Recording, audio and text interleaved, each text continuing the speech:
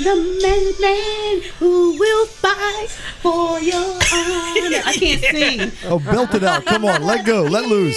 He needs to come down. You're dreaming of. We'll forever. Yeah. Knowing together that we did it all for the glory of love. Yeah.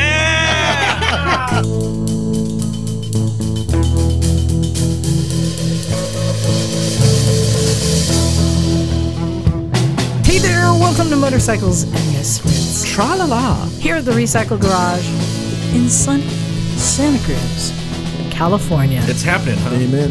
Hey everyone, I'm gonna remember this time. I'm gonna introduce everyone first.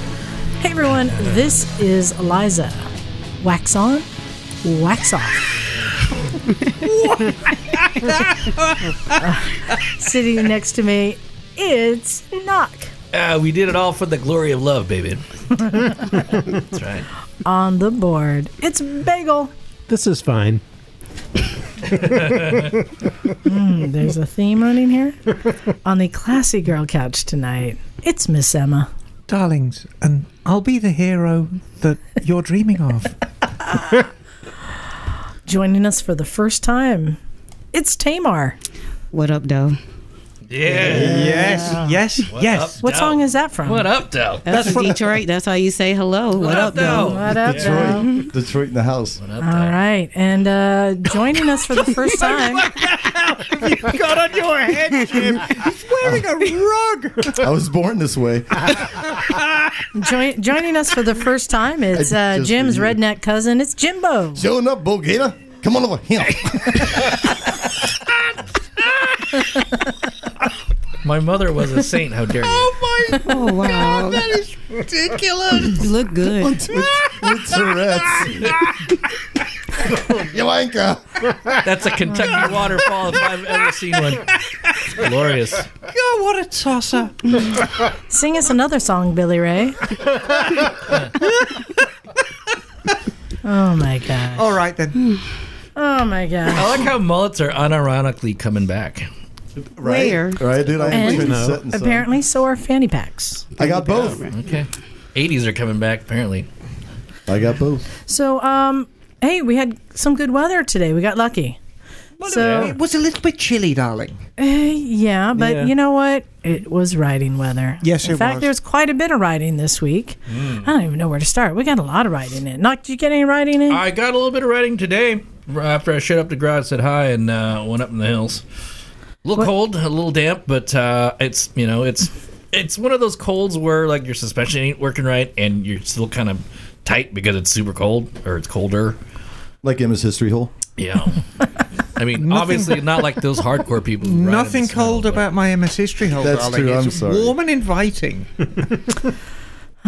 So, yeah, we got some riding. In fact, Jim and I think, got the first ride of the year on New Year's Day. Yeah, we got a kind of early start on it after Oh, yeah. breakfast. Where'd you guys go?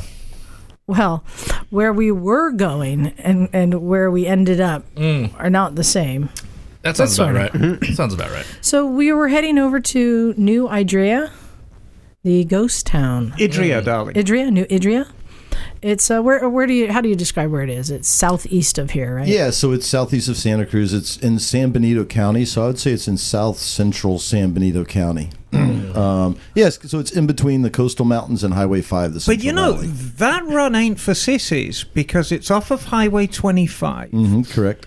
and it's 50 miles in, if I remember right. Oh, you're in there pretty deep. You got to make sure you have gas. That's for sure. Exactly. That you need a. So I'm guessing this was an Africa Twin adventure. Is that where the Yeah. gene pool is shallow? You know what? We were twinning. Yes. No disrespect. Yeah. We were. I even noticed at breakfast we were both wearing blue long sleeve shirts. I'm like, oh my god. So it was the first day we really wanted to, take them for a ride. Well, Jim's had his out. I haven't had mine. So we took him out for a great ride. Went down to Gloria Road, which is That's a fun one. dirt road that goes from 101. Yeah, over we rode from here south on to 101 to Pinnacles. south of Salinas. And it's like a fire road, dirt road. And so it was the first time we really got off road and could try it out. discovered that the traction control on parts of the road that were very bumpy, it was just like juddering, and it was hard to get any acceleration. And we because had the it on traction control. Hold on a second. Well, we had it on a high traction control number 2. Is this the Africa Twin update? Beep, beep, beep, beep, beep, beep, beep. Thanks. Thank you. Yeah, so went over there and just getting comfortable with it and the riding position. But you've still got pretty streety tyres on yours. I do. You? I have the stock tires on it. Whereas Jim, you've got TKC 80s? Whatever the big... No, they're Shinko, the big block Shinko. Oh, so either okay, the yeah. 80 or 704, whichever yeah. one. The big block ones, though. But, yeah. Yeah, nice ride there, and then going down 25, which is beautiful. Oh, 25 is always a great ride. Down past Pinnacles. You open it up a little bit, give the beans. Pinnacles. We did on the Yes, way, actually. We did on the way back. That's a different I story. did discover the top speed on the bike. You did? I did. Did it wobble or anything like that? No buffeting? Just None. Nice and deep. Care to share? And this is with saddlebags on, and I discovered that if I tucked or if I sat straight upright, it didn't change a thing. Oh, really? Like 113. Okay. So Yeah, sounds I about would right. suggest that is probably an electronically limited top speed. That's what it sounds like, yeah. And carrying my fat ass and with a lot of drafting. You did that in 5th gear? Yes. Yeah. 6th gear, it couldn't get up to that. 5th gear, it could. Interesting. That is interesting. Yeah. But you made a pretty bold statement not 1.5 hours ago about a drag race between a DCT and a manual. Yeah. Well, we'll get to that. Yeah, okay, That's all part right. of this whole thing is It was a having good side-by-side comparison. Yeah, having the Africa Twin, especially the DCT. The reason I got that is I want to experience it and understand it and share my experiences with everyone because I think it's foreign to most people. And when the Alzheimer's kicks in and you forget what the clutch lever is for, Exactly. it will come in handy. By another year or 2, yeah. But Yeah, so exactly. we're heading out to Clear Creek, which is off-road BLM kind of area, and we did get off the pavement and onto some dirt roads, but there are roads that cars can Wait, take. you're allowed to be on Clear Creek now? No. No. Oh, Well, You're not. no. because the whole thing was that there was asbestos up there, right? Isn't that the issue? There's a whole bunch of issues, but right now, legally, you can't ride Clear Creek. We didn't do the research. You know what else we didn't do? Pack a sandwich or water. We were I not. forgot that last time I did We this were ride. not prepared at all. Where was two-stroke man when you need Too him? excited. But it's interesting. We go back to the tire thing, right? So I remember because I did this ride or a similar ride just the other side of where we were going. I came down Pinocchi Road. Is the nice thing about having street tires when you first get the bike is it really helps you understand all the electronic stuff, like where the traction control kicks in and out. When you have the the rear anti-lock brake, Right. you can turn on and off. Playing with that, and I think Liza's obviously capable enough that if you take your time, and you're smart about it. I think it's a great way to learn the bike because now this is the first time I took the bike out really for a little bit more dirt riding, at least with someone else where I could take a little bit more risks, and it was a lot of fun to play with it. But I think having the stock street tires first is a great way to learn like all about that electric stuff. But we ended up going we started at 6 on this dirt road, and I found number 1, the least amount of traction control was awesome. It was great. You could rip around and stuff, but it kept you kind of from killing But you yourself. were on the dirt road. On the dirt road. You see, the reason I ask is this week at Seaside Superbikes. Yes, that's Seaside Superbikes for all your superbike needs. We had a BMW GS come down, but the 800 GS. Yeah. And he had very aggressive. I think there were TKC. No, there weren't. The Heidenauers Yeah. put on. Oh, the high notes. Okay. Yeah, That's those what are- Liza just ordered. And Those are gnarly too. yeah, they are gnarly, but God, on the street, it was nervous. Oh, really? It was nervous on the street, and it wasn't like bad nervous. It was just very different. Yeah. It didn't feel anywhere near as planted. Well, what I'll say is I think because we compared a lot of things on the bikes, and speed was one of them. And I'll admit that Liza and readily that she was faster than me in everything except the dirt. And I'll say, okay, the tires not definitely made me, a difference. the bike. The bike. Right. But I think part of her top speed definitely was a tire issue. I think I could have kept. I got to $1.05, and I felt like if I could have kept going, but it was fast enough where I'm like, I'm good right here. I don't really need to push it $1.05 on aggressive knobbies. on those That's tires. like, So, that's scary but shit I right didn't there. get any wobbly or anything like that. It was just I'm like that was enough. So. Well, Yeah, so we got to the end of the road where there was a gate. Yes. Yeah, it's like, oh. Now, was it like just a gate or a scary gate? It was a gate with a lock and bars on both sides, so you can't possibly go around it. So kind of a scary gate. Yeah, it's a BLM gate. Yeah, BLM gate. A federal gate. We tried the key, but the key did not. We tried our magic which key. I think was the motorcycle gods actually looking out for us one day. I Like, know. no, this is I closed. thought your for key was a big old rock. Yeah. But what was funny is there was a sign that said permits required, call this number for permits or something like that. We're like, yeah, we didn't do any of that. These two guys showed up. One was on an Africa Twin. We're like, twinning! And they were like, God. wait, we got a permit. What's this gate doing here? They told us just to do the combination. It's like, there's no combination. It's a keyed lock. Oh, man. He's like, God damn it, I just bought a permit. Oh, who didn't turn off their phone? Don't point at me, Jim, when you're silencing your phone. I know. Anyways, key gate. So, what we ended up doing though is there was it was gravel roads and in a like camping area, you know. Oh, did you say gravel? Mm-hmm. Did you get a chance to push the G I button? pushed the extra G button. Did you get an extra? We G? know what the extra G is now. Oh, what? Oh, I'll tell. Okay, hold on. So, but what we did was we just practiced riding around in formation or in like doing figure eights, tight turns. We just practiced riding. got to go through a Was creek. this with Jim or with your new Africa Twin friend as well? No, just Jim and I. Okay. Yeah, so we just rode around, just practiced. And yeah, trying the different traction control settings and gunning it. When you have the Nice. traction control high and you gun it, it just acts like it has no power. It just goes. But when you put really? traction control on one, it looks like you know how to do a really cool long peel Yeah. out, but you really don't. It's just Nice. It lets the Yeah. wheel spin enough. Nice. That, No, back in the old days, Knock, in carburetted bikes or even with very early fuel injection, the traction control, they'd be like, bub, bub, bub, bub, and it'd misfire. Yeah. But those days are gone because it's so seamless now. It just, it's literally like you have no power. You can't even tell it's on. You just think, God, this is a gutless bike. Exactly what it felt like. Like, Yeah. ugh.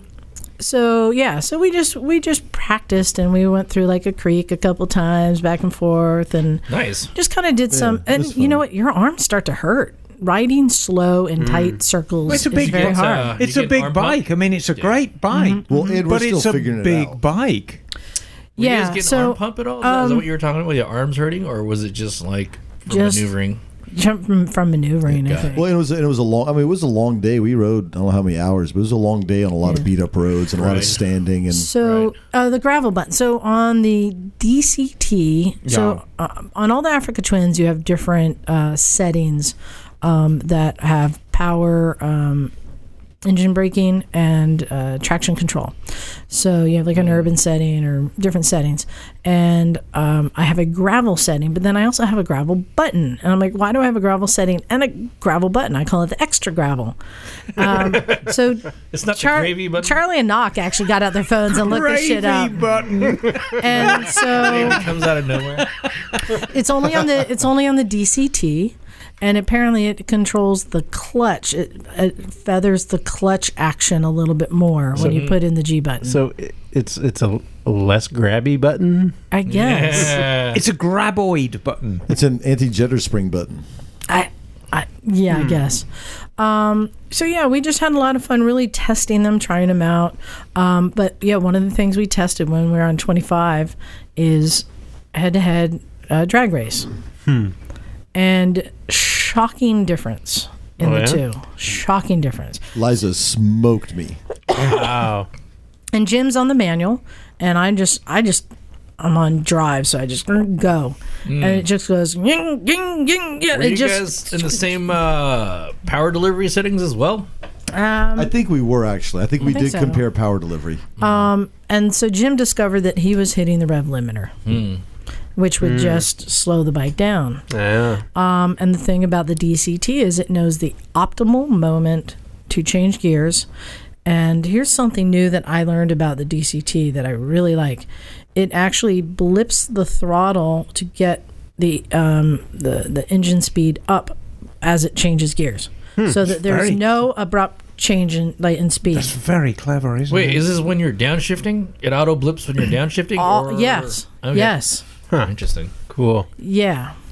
Yeah, it was. Well, the funny thing is, where did we decide to do our drag race? Is right in the middle of Highway 25. So, half the time we're getting ready to race, I'm looking in my mirror like, I hope there's not other motorcyclists behind us doing 120 miles an hour. Right. We're the policia. Yeah, but I thought, I'm like, oh, this will be close enough, whatever. And so just pin it, get on the throttle, and immediately hit the rev limiter, right? And I just wasn't. And it's something you could practice that out. So then.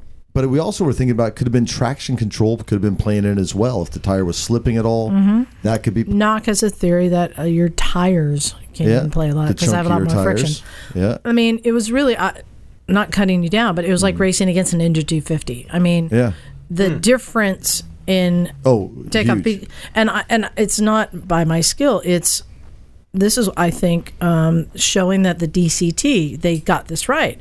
It's optimal gear shift time. And it's instantaneous gear shift. I don't know how you can be any more precise than that.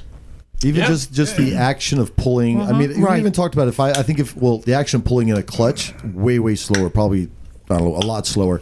But even if you were speed shifting, not using the clutch, there's still no way you could. After watching how fast she went, there's just no way. And you mentioning you had hit the rev limiter, I mean, that's an easy thing for the DCT for yours to work out, Liza, because I'm presuming you were pinned. Yeah, I just pinned it and held on. It's just going to rev it up until the torque figure just goes flat and then punch it into the next gear. So that's an easy thing for an automatic to read. It's almost like an electric bike. You don't just pin it. That's all you got to do. And look up. Don't think That's about all you got to go. I'm willing to bet that transmission is programmed well enough. That bike is programmed well enough to where 80 to 90% of the population will get optimal drive out of just whacking it open. Yep. I mean, I think it's that good, It made me think about racing, like drag racing. Might we see DCT right now? If you have in drag racing, is the competition more the man against man, or is it machine against machine? Or is it both? In top fuel, most top fuel dragsters right now only have 2-speed transmissions. So, but a lot of the factors is when you're shifting, right? And that's why they have air shifters. So on a DCT, wait, motorcycle drag racing, top fuel motorcycle drag racing. They're 2-speed with an air shift between the two, right? And that's it. It's just the sheer power and torque of the motorcycle. So on the DCT, it's doing all the thinking. So you're right. If you have 2 DCTs, it's head-to-head, machine to machine.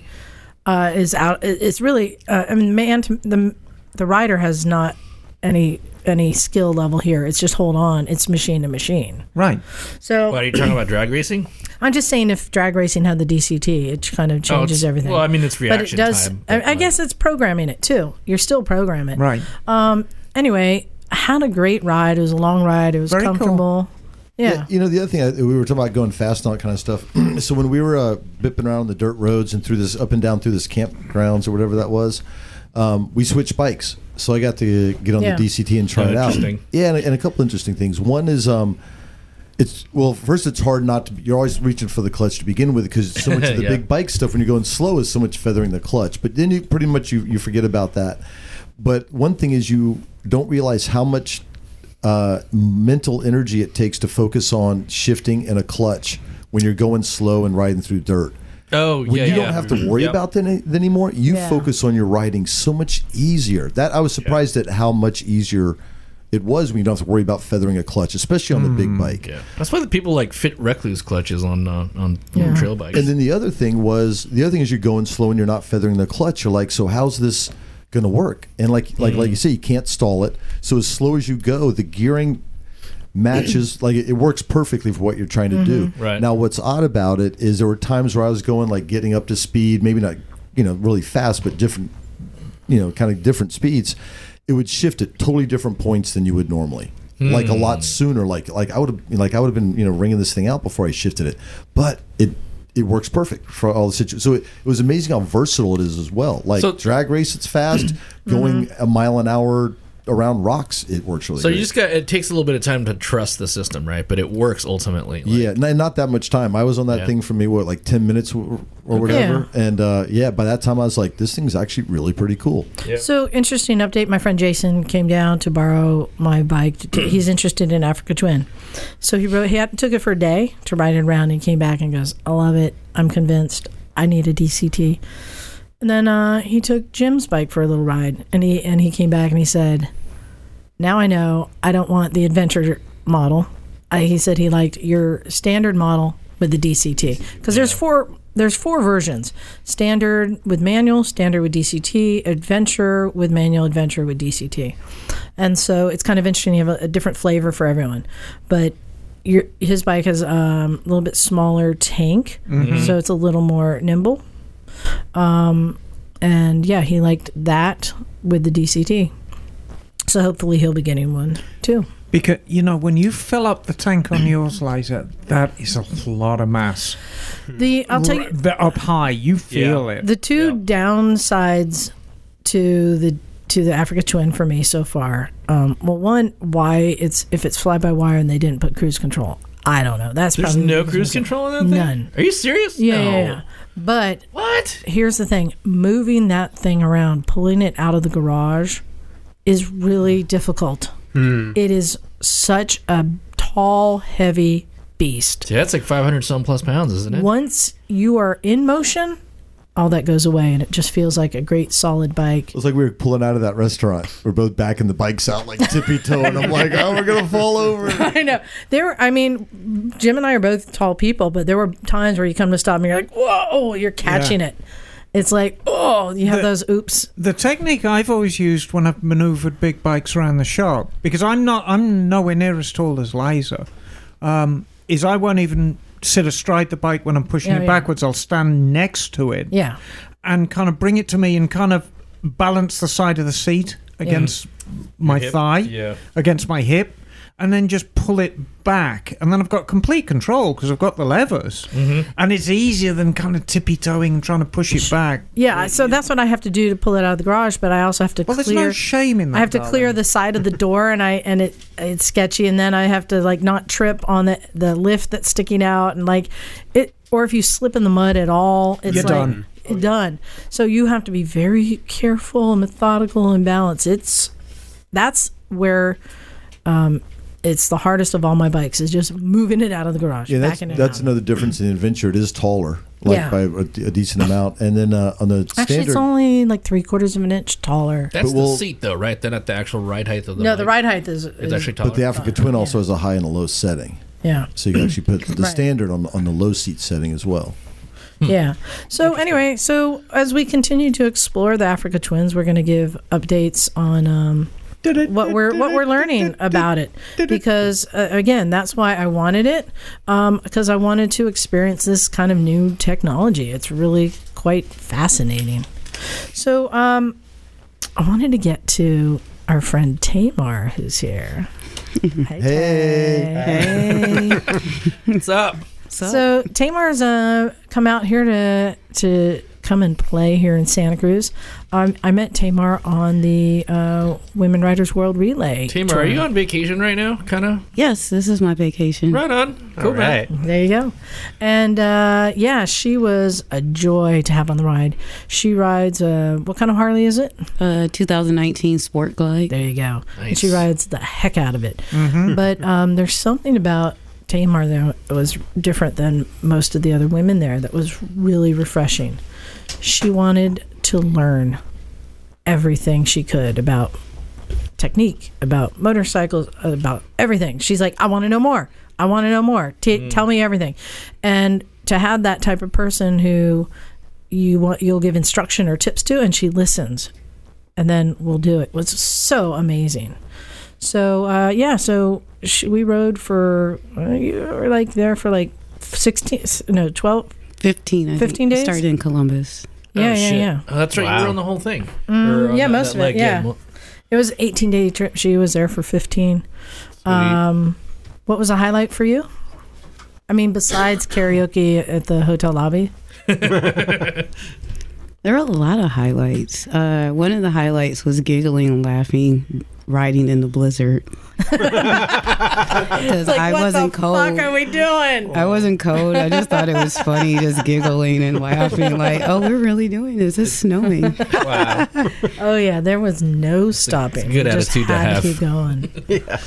Oh shoot! When we stopped in Custer to warm up, and then it's like a few people were like, "Yeah, I'm done stopping," but like we had to keep going. We had to keep going. So yeah, that was a great experience, and you really proved yourself out there. That was not an easy ride at all. But you wanted to learn more, and you also wanted to get into dirt biking. Yes. So you've been like watching videos and stuff, haven't you? Yep. YouTubing, videos, reading. Of technique. Yeah. Yes. So Tamar got to go dirt biking yesterday for the first time with Jim and I. And we pulled out the TTR 125. Oh, it's a great one to learn. Mm-hmm. And boy, did she go dirt biking. Yeah. No doubt about that when the day was over. So how did those YouTube videos and technique, how did that work for you? It helped out a little, but it was better with verbal instruction and also having someone right there reviewing it with you and then applying it. So it's kind of like reading, visualizing, and then having someone in place. And then, from watching videos, you haven't did it yet, so you don't have anyone to recorrect you. So with you guys watching me, being able to correct me on, basically assess and correct. That's an interesting feeling, right? You have like an aha moment between like what you saw or read or somebody told you about, then to actually physically do it and try to make that connection, And we had Mike there too. So really? Nice. So what she had was Mike out front showing what not to do, and then Jim right in front of her so she could follow him and follow his form. And then I was behind to pick up the pieces. That's basically. It was a good setup. It worked, I think. That sounds way to go, team. It worked, especially that time that she went flying past me on that downhill. Oh my! Hey, I didn't run into you, and I didn't go off the cliff. So. Perfect. No, perfect. Exactly. And that is a concern at Hollister, is going off a cliff. Which, when I was telling you that before, like it sounds like I'm just like pulling your leg and trying to scare you. Was I scaring you? I mean, was I right? Well, I mean, like for a half a second, I looked at a view and was like, "Ooh, that's pretty. Ooh, that's a cliff." No, focus on the trail.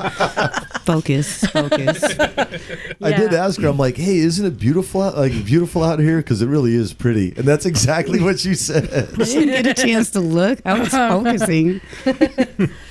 So we started out with just basic technique, and then put you on the kids track with all the other kids. They didn't know. No. Nobody has to fucking know, baby. They didn't know I wasn't. They were bigger than me. They did not know. Everybody's having fun. And they were too. I know. I still love watching those little kids out there just ripping around. They're having fun. They're fearless. They charge hard. They do. They haven't learned that falling off hurts yet. And I think there was more than usual because all the Chinese bikes they got for Christmas haven't broken yet. Yes. Yeah, give it another month. And that will Well, just I'll tell you be what. smashed. She was just as fearless as any little kid out there, and having just as much fun. I mean, you really took to it like a fish to water. It crashed, 3 times? 3 crashes. That's actually pretty good, considering. Let's review, shall we? But you took to it really quick. I mean, So what was your first crash? Ooh, going up a hill. Hey, I crashed going up a hill too. And I asked him, I was like, "Is this supposed to be easy? Because this wasn't." well, we it were- was supposed to be easy. So first of all, perfect dirt. Yeah, it was good. Nice and sticky, huh? Sticky dirt, hardly any mud. Just perfect dirt. So we were taking her around, just doing the different areas and doing nice and easy stuff. Actually, I was taking a beating. I was having the hardest time. She was faster What than did me. you take with you? Your We took KLR? the CRF 250s. Oh, okay, that's right. And I just found, because of my bad knee, I was riding standing up because there's the what do you call the dips? There's more Like dips. whoops, like they were The real whoops. deep There's whoops. more and a lot deeper of them. whoops. And if you if you go fast enough and you're a skilled rider, you can just across the top of them. Yeah, skim on them. If you're going slow because you're a cautious rider, you're like down. Yeah. And then if you pick up a little speed, you launch over and you're going head first into the next one. Yeah. And it's like, and I just wrenched my knee a couple times and I almost tapped out. I told Jim, like, that hurt. I like messed some stuff up. I was worried because that was pretty early in. That wasn't fun. But then I figured out I just had to ride slower and get the pace down and be more methodical and go around and between and over and, choose your path better instead of the usual just aim and go. Because that wasn't working for me. They were too deep. Which is hard because the basic strategy is and go. I mean, that's right. Yeah, you can't do that. So, she was doing great and we're doing all these roads. And now it's like, okay, now it's time to go up the mountain. Well, it's almost like you were picking it up a little too quick for your own good because we're like, oh, she can go up a little bit higher, right? And when you go... how did you dump it, though? Like, was it just you So, gas it, or well, you go up the mountain. First of all, you have a bunch of tight switchbacks crawling up. And then you come to this straightaway that's been carved out of the mountain. Well, straight away uphill. It's a hill climb. Straight away uphill, and it's been carved out so you actually have walls, dirt walls on both sides of you. It's like a chute, right? And the whole thing is whoops. Going up. And soft And they were deep ass. I mean, those are the deepest I've seen them there. Yeah. And Mike went up, Jim went up. I got partially up. Yeah, so tell us what you did wrong. Well, I was looking ahead, but not looking up over the horizon. So that's one that I figured out afterwards and recorrected and readjusted for the next hill. Soft sand, and then my body positioning and weight was not proper. Okay. So when it came to like adjusting in the front end going out a little bit, instead of shifting my weight more forward, I think I went back and then hit the throttle. And I don't know, Liza saw it. I went up the wall or something. That's a good crash. When you don't remember it so fast, that's a good crash. I will accept this crash. Yeah, it was basically her weight was too far back and she throttled and the wheel kind of came up and bounced over to the right and shot her right into the edge of the wall, and it just went up the wall and then bounced her back down. Nice. Wall ride. Wall ride. You popped right up. Which you did a wall ride on your first day out. That's dope. I know. You started running up the hill at one point, I think. I was all, relax. And she did that thing that I always say don't do. Take your time, because she suddenly started like trying to drag that bike. She has no idea how to navigate a bike on a hill. What do you do? Like, she's trying to drag it around. First of all, it's a kickstart only bike. You're not going to do it in the middle of a hill On loose whoops. But she's just kind of dragging it. Well, Like, picked what's it your up. plan? What's happening? What are you doing? So I just waited at the bottom and held other riders back, and then Jim finally saw that no one had come up after him, so he came down and retrieved it. Took it back down the hill and rode it up, and then she walked up. But that bike did it with him on it. I was hauled me surprised. up there. Hauled you up. Cool. Those 125s are balls, Yeah, man. man. So that was a good first lesson. Did that shake you at all? Were you a little more timid? No. No. Yeah, I concur. Good answer. I concur. No. Perfect. Just trying to more so reassess what did I do wrong. Yeah. A little upset at myself. Like, definitely no embarrassment. I really don't care. Right. But more so like, okay, where did I go wrong on this? And I will admit, and that was not an easy trail. That was an intermediate. I mean, when you go up the hill, it becomes intermediate. Yeah, we definitely. But I'm sure she was a bit like, wait, what? Yeah, really. What were you thinking at the bottom? At the bottom, when I saw it, I was like, okay, this is cute. Is this supposed to be the easy stuff? Yeah. And then when I walked up the hill, I was like, I don't know if I want to do that. I thought we were supposed to do easy stuff. Like, this is easy. I didn't sign up for this. This is the first time. Yeah. You know? So, but yeah, you kept going, and that's what you do. And you weren't hurt because you were wearing all the right gear. Right. Oh, cool. Right So, on. what was the second crash?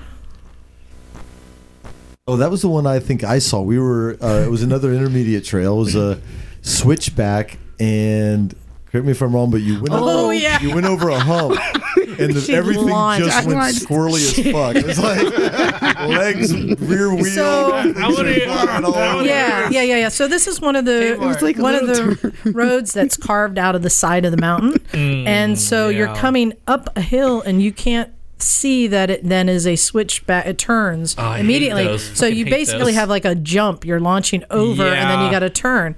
And she comes up, and I think she just launched. It was the same kind of thing that got Haley. It was the same kind of thing. I don't know. I think I was airborne for a second, and I really don't. I just remember I was like, boom, and no, you did all down the again. things. Yeah, flying W, you hit them all. Yeah. Nice. And you popped right back up. Pop right back up, exactly. No, we had to slow you down, if anything, because every time you're like, all right, and I'm like, we'll just take a second. Yeah, you're no problem. And that was a close call. And I had this on video. She was reviewing the video.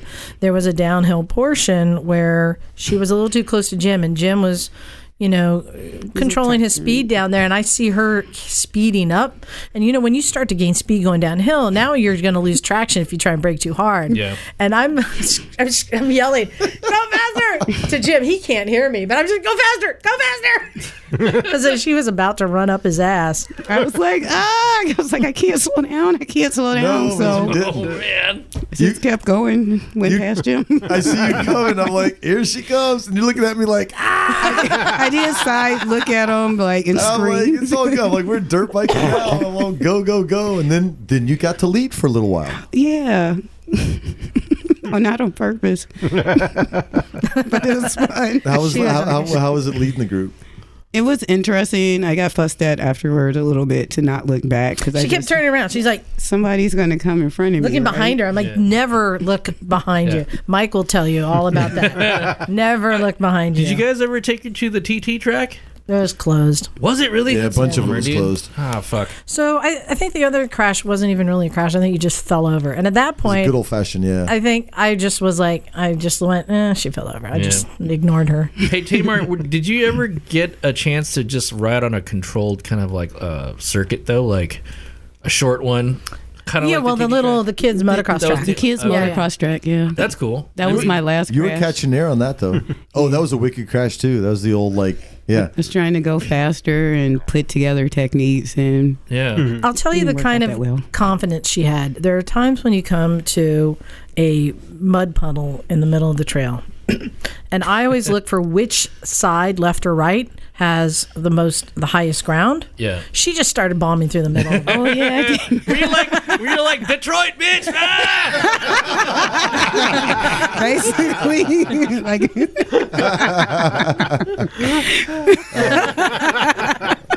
We did do some good practice in that little play area through some mud a little bit. And we did some of that. So it was a good day of riding, and I just want to know, did you get out of your system, or is this did we make a new dirt rider out of you?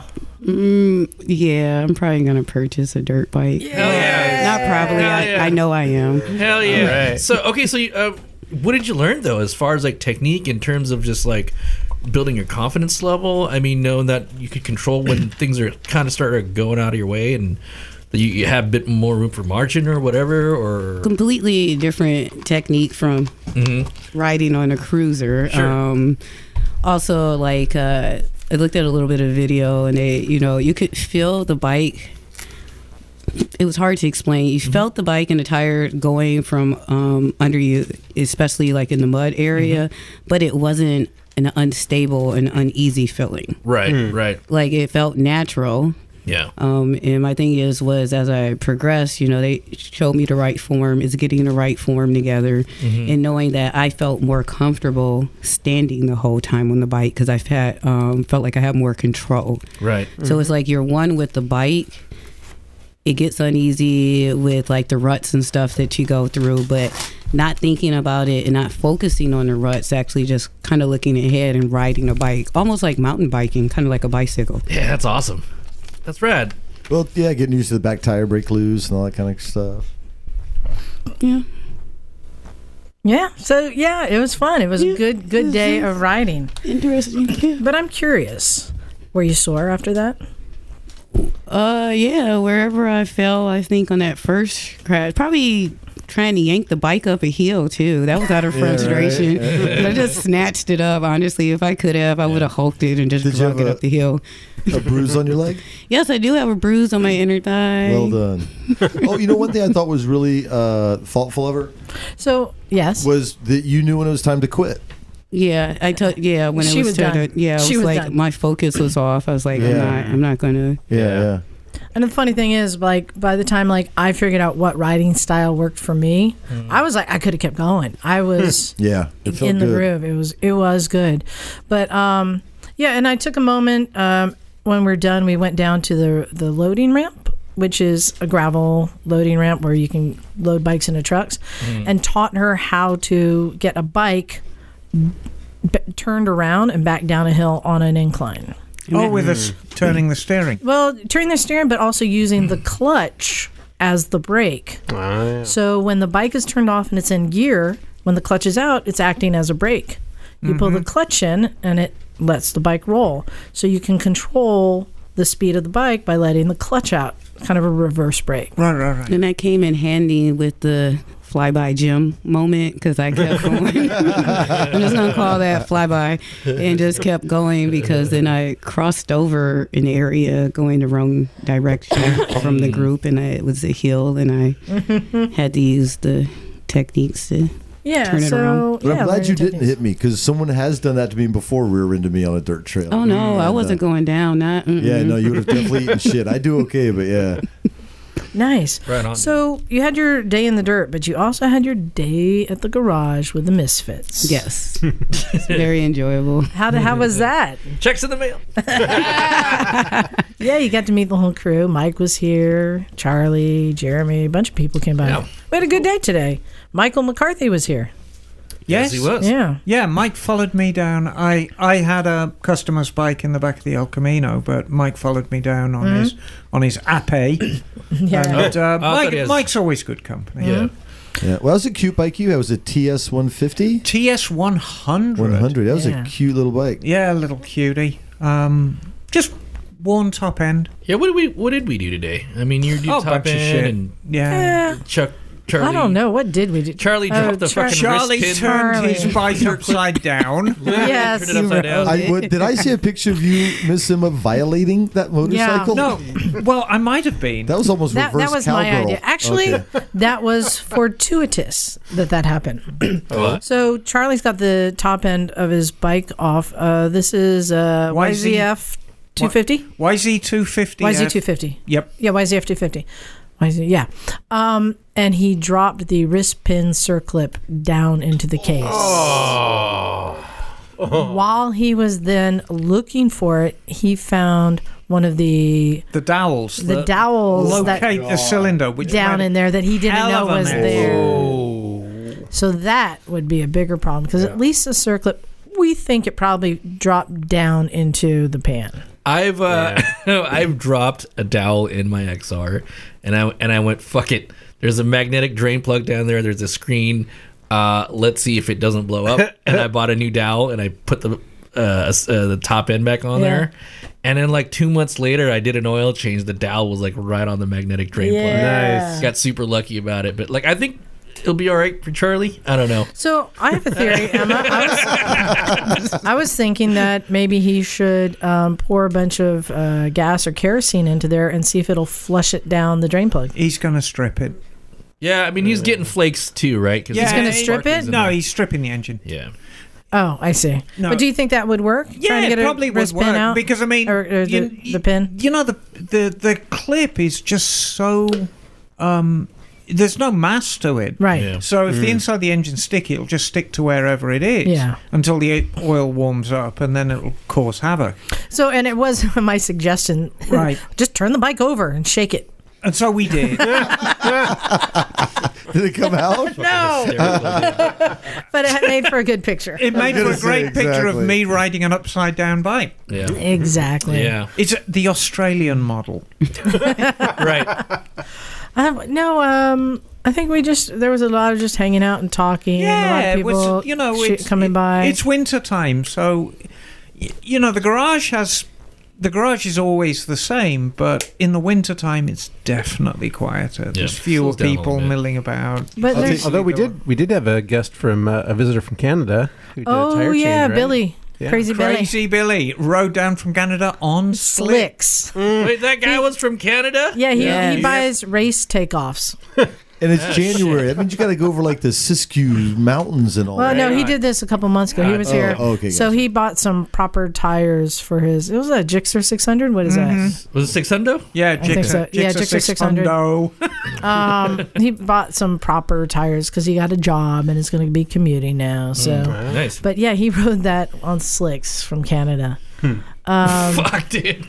That's fucking cool. I know. Oh, you know what's kind of fun this morning? A friend of mine's son came by. He's like 18, good kid, has a Harley now, and he actually is a Porsche mechanic. Oh, right on. I think one of these kids were like high school wasn't. Oh, I met him, and he actually brought Diego. Yeah, he got some boots, and he brought a jacket back.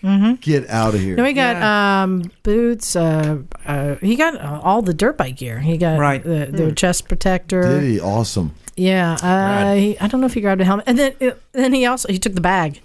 Oh, he had some knee guards, and he had everything in the bag, and he's walking away with the bag. Is that my dirt biking bag? I'm like, oh, fucking take it. You know, it's funny. He's interesting kid, but what a nice kid. Where I say that is like he brought something back. Yeah. You know, most people don't do that, which is really. And he's only 18. The other thing that's funny, we had the little dogs running around. Yeah. Because they came. What are their names? I forget. Oh, Little and Jack. Yeah, so the little chihuahuas are running around there. Her mom just dropped him off because it's our play date, right? Right. And I noticed after a little while, he's like, I think he asked you, he goes, hey, where's the other dog? Is that okay? Should we go like look for it? I'm like, what a thoughtful thing to say. I'm like, I don't even think about where the dogs are at. And here's this kid who just showed up, new first time, but the garage blew him away. Mm-hmm. He didn't really know what to expect. He's like, I didn't even know this was back here. Yeah, most people don't. And by the time I kind of gave him the quick tour, Jason had showed up with the Africa Twin. Yeah. The other dude showed up on that Interceptor. Callum. Thank Oh. and then you got to meet. So I think he didn't really know what to expect. But I think when I wasn't here when he left, because I stayed there for an hour and he was still here when I left. So yeah, was fun. Did you enjoy just seeing all the conversations and everything going on? Yeah, it was like people watching on a small venue. Did you understand what everyone was talking about? No.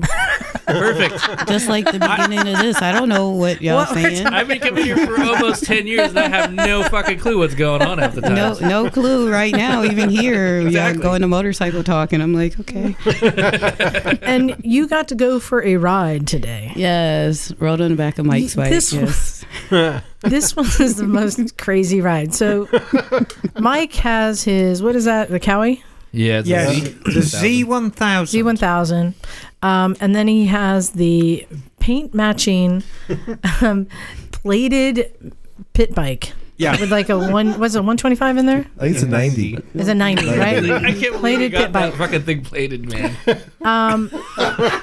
So It's plated. he Yeah. put Jeremy on that pit bike and Tamar on the back of his bike, and they went and did a Westcliff ride. That's amazing. Little mini me. That's so.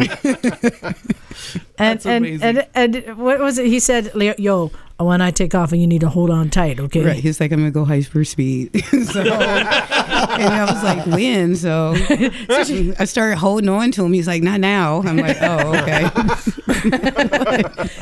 It was fun. It was fun. And Jeremy was like, "Man, that thing is fast." The little 90. Oh, yeah. I thought for sure he was going to get killed because no one can see over their hoods. They can't see you on that. It's so small. Jeremy's great for that kind of stuff, though. Yeah, I tell you're you. right. Exactly. So yeah, you got the whole experience. And now you brought you're here. nice weather. Thank you. Yeah. Oh, you're welcome. But you have some professional experience. Now, I'm going to jump in here before Tamar says anything. And there's a couple of things I want to say before we get sticking. The first is we're going to be talking about stuff right now that is going to be gruesome. So if there are kids, if you've got a squeamish stomach, just, switch off and, catch another episode. Yeah, content warning. It's definitely content warning. And the second is we're going to talk a little bit about Tamar is an ER doctor. Yes. With a ton of experience in crash victims. And we're going to talk about different scenarios about crashing with gear on versus without gear on. And in the past, people have said, well, you're kind of coming across in a preachy kind of way about this. And I promise you we're not this time. The object of this is knowledge is power. And so what we want to do is exhibit evidence of, if you crash wearing gear, this is what you can expect. If you crash without it, this is what you can expect. Make your own decision based on the information we're going to give you. Is that fair? It's scientific. It's scientific evidence. And Tamar's the real deal. She is an ER doctor. But the reality is, I want everyone to make a informed decision. Right. It's your decision what you're going to wear when you ride. I want everyone to have an informed decision. That's all. But we are going to be talking blood and guts. Yeah. Tim, are you excited about this? Hey, that's what I do. So you're an ER doc. You work in different states, different cities? Yes. So you see a little bit of everything? Yes. How long have you been writing? We actually didn't cover this. I think now since when did I start? Took a course in 2015. Didn't really so a touch few the years. bike, and then started writing really in 2016. So first off, I'm curious, seeing crash victims come in, did that play into your decision to become a writer at all? No, that wasn't a decision. I saw other women on the road, kind of wanted to ride, but also seeing traumas, because in the medical world, especially ER trauma, motorcyclists are referred to, a motorcycle is referred to a donor cycle. Yep. Mm-hmm. And honestly, I'm on the road and I can see why at times it's referred to as a donor cycle. So before even touching a motorcycle, I did 8 years of research where I just looked at crashes and looked at statistics, and then finally taking a course, review crash videos again, and could assess like a lot of it is rider error. You know, that person panicked and hit the front brake, you know, the simple, you know, things that with proper education techniques that wouldn't happen. So That's a good point, because I didn't even think about that. Like, you're actually, do you get details of what happened and how it happened? Are you able to kind of figure out? I can figure out just from looking at the videos. So what are the most common injuries that are coming in from motorcycles? Common simple injuries. Let's see. The bad stuff doesn't even make it to me. Put it like that. Interesting. The bad stuff is basically getting a phone call from EMS needing my name in a time of death. Oh, shit. Yeah. Yeah. So the ones that are coming to you, what are you getting? A variety. It could be simple road rash and someone's coming in for assessment. Going into a windshield. So what sort of injuries is somebody... So if somebody wrecks... So we're talking about a motorcycle hitting a car. So there's going to be trauma from the impact anyway. But going into a windshield, now this is something quite different. So now we've got glass injury as well. Yeah, it's a variety. Like, I can give an example that would not be a HIPAA violation of anything medical, because I have actually responded to accident scenes while I'm in my car. So, say for instance, I was riding up the road. Actually, it's my second year riding to go get my tags for the year. Only thing I see is an SUV of the Explorer with the side indented in the back and the window shattered out, and a sport bike smashed still on in the middle of the road, leaking fluids. Get out of my car, turn the bike off, and I start screaming because looking around, it had to just happen. The cars are stopped. This is on a major street in Detroit, 7 Mile Road. Cars are stopped, and just looking at the faces in the cars, I'm like, everybody had a shock look. It was a car, like young guys, probably like teenagers, like were visibly crying. So I asked, where is the rider of this bike and where's the driver? The driver was young. He thought I was fussing at him, started crying. I was like, okay, this is not right. Where's the rider? these people that let this guy had wandered off and started walking. He had no gear on. He was actually test riding it for a mechanic. Oh. And it wasn't his fault with the accident. And this was probably doing less than 30 mile per hour accident that he went into the side of the Explorer because the car shot out across the street. Was able to find him. He walked into an oil change place. A lot of facial injury, definitely a head injury because he was stunned. So basically his face had went into the glass. Oh. So forehead was kind of split open, nose kind of not right. A lot of blood because his face bleeds a lot. So no helmet at all. No helmet. And like I said, my biggest concern is the imprint that it had made in the side of that vehicle. The guy, he was a big dude. I had to physically grab him because he's trying to walk and wander right into the street back to the bike. Got a chair to sit him down. I just see blood dripping. He did have on a hoodie. And he kept saying, my arm hurts. And I'm like, can you just sit down for me? Somebody got gloves out of a car for me. Somebody had a BMW that had like a med kit. So I just started assessing. People had already called 911. So at this point, you did identify yourself as a technician or medical professional at all? Or No. You just I don't even identify myself. I just went to work mode and because no one else was responding. Right. Okay, that's interesting, yeah. So blood dripping. I got his hoodie off because he kept saying my arm hurts. And I told him, don't look. It's like, don't look because you can tell that, your natural instinct. He reached out, so his arm was ripped up and basically hand was almost dangling off the wrist.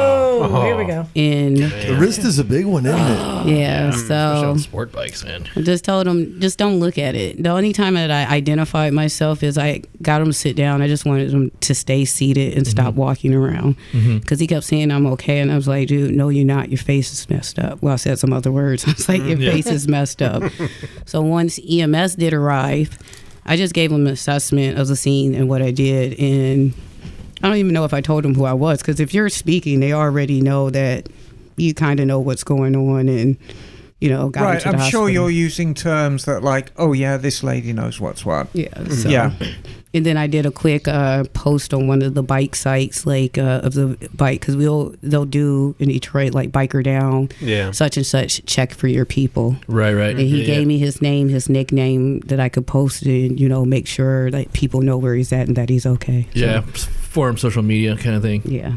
So it can get bad. Like if you throw questions at me, because I've seen so much stuff. So in that case, if he had had a leather jacket, gloves, and a helmet on, what do you think the difference would have been? The external would have been well protected.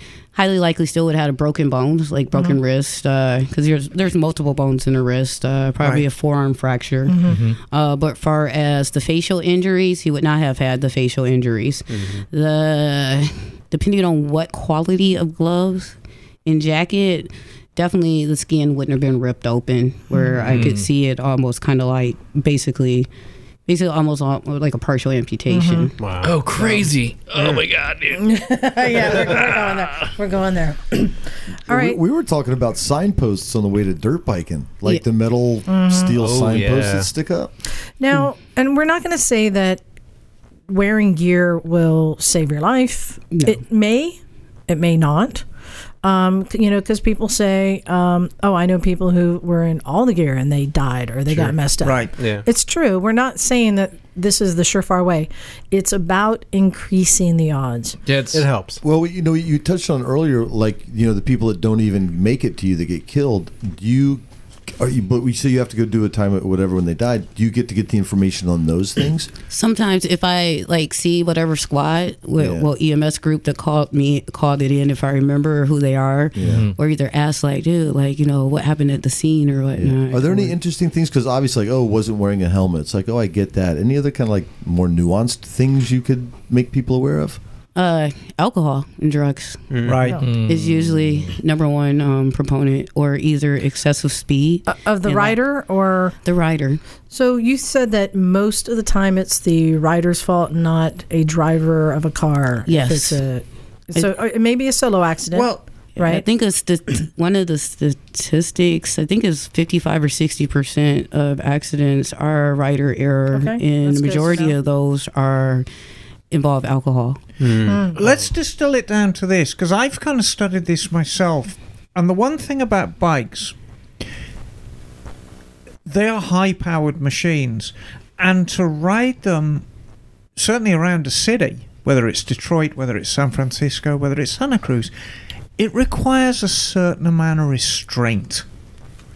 And if you're full of drugs and alcohol, that restraint goes by the window. And now you're sitting on an incredibly powerful machine, and you're full of Dutch courage, and you think you're Barry Sheen. Conversely, car drivers do make mistakes around bikes. We see it every day. Mm-hmm. But because we're smart, because we're experienced, we can react to that mistake. Compensate for it. You can compensate. If you factor in inexperience, alcohol, drug use, and a powerful sport bike. And then number 7. Yes. Barry Sheen. And number 7, Barry Sheen. It really is a recipe. So, yeah, I mean, I can see that. So I have a question for you. Have there been any trauma patients come your way that you could say like that had injuries that would have been avoidable? That like, and you're like, what a waste. Why, that somebody would like lose a limb or something could have been avoided. Is there any that you can directly say like everything would have been completely different? Yes. One I can recall, like they still would have had broken, like number one, like injuries as far as like are extremity injuries. Like you can't, gear is not going to protect you from a broken bone. From an impact injury. Basically impact. It's mostly for friction related. But I am a proponent of helmet because I did research in traumatic brain injuries. So helmets do a lot, even at high speeds or low speeds. A lot is facial injuries, jaw injury, and a head injury. There is one accident that I can recall that I know for a fact if that person had on a helmet, they probably would be here. They definitely would have had broken bones, a couple of broken ribs, but probably would still have been with their family. I mean, this was an assessment seen right, probably going around like 40 miles per hour on like a scooter type moped on a street. Well, it's almost like a highway that's 45, 50 mile per hour speed limit, and T-boned the vehicle. So broken limbs, head and facial injury, to when they come in, like the swelling isn't there, but by the time I get them off the CAT scan, there's a significant amount of swelling. And I'm at the point where I can look at the CAT scan, before the radiologist has read it or look at it. And that was one of the times I looked and I started scanning. I was like, okay, a couple of skull fractures. You can survive a skull fracture. But the amount of bleeding on the brain, it's tricky because if it's a large amount and things start, it's called a midline shift. It starts pushing. There's pressure that builds up, which will then push down on the brainstem, which is, you don't want that to happen on any level. To the point where with the amount of bleeding that I saw, I went into the room where there was family at, and I asked, who's here right now? Gather your family. He's not going to make the flight to the trauma center.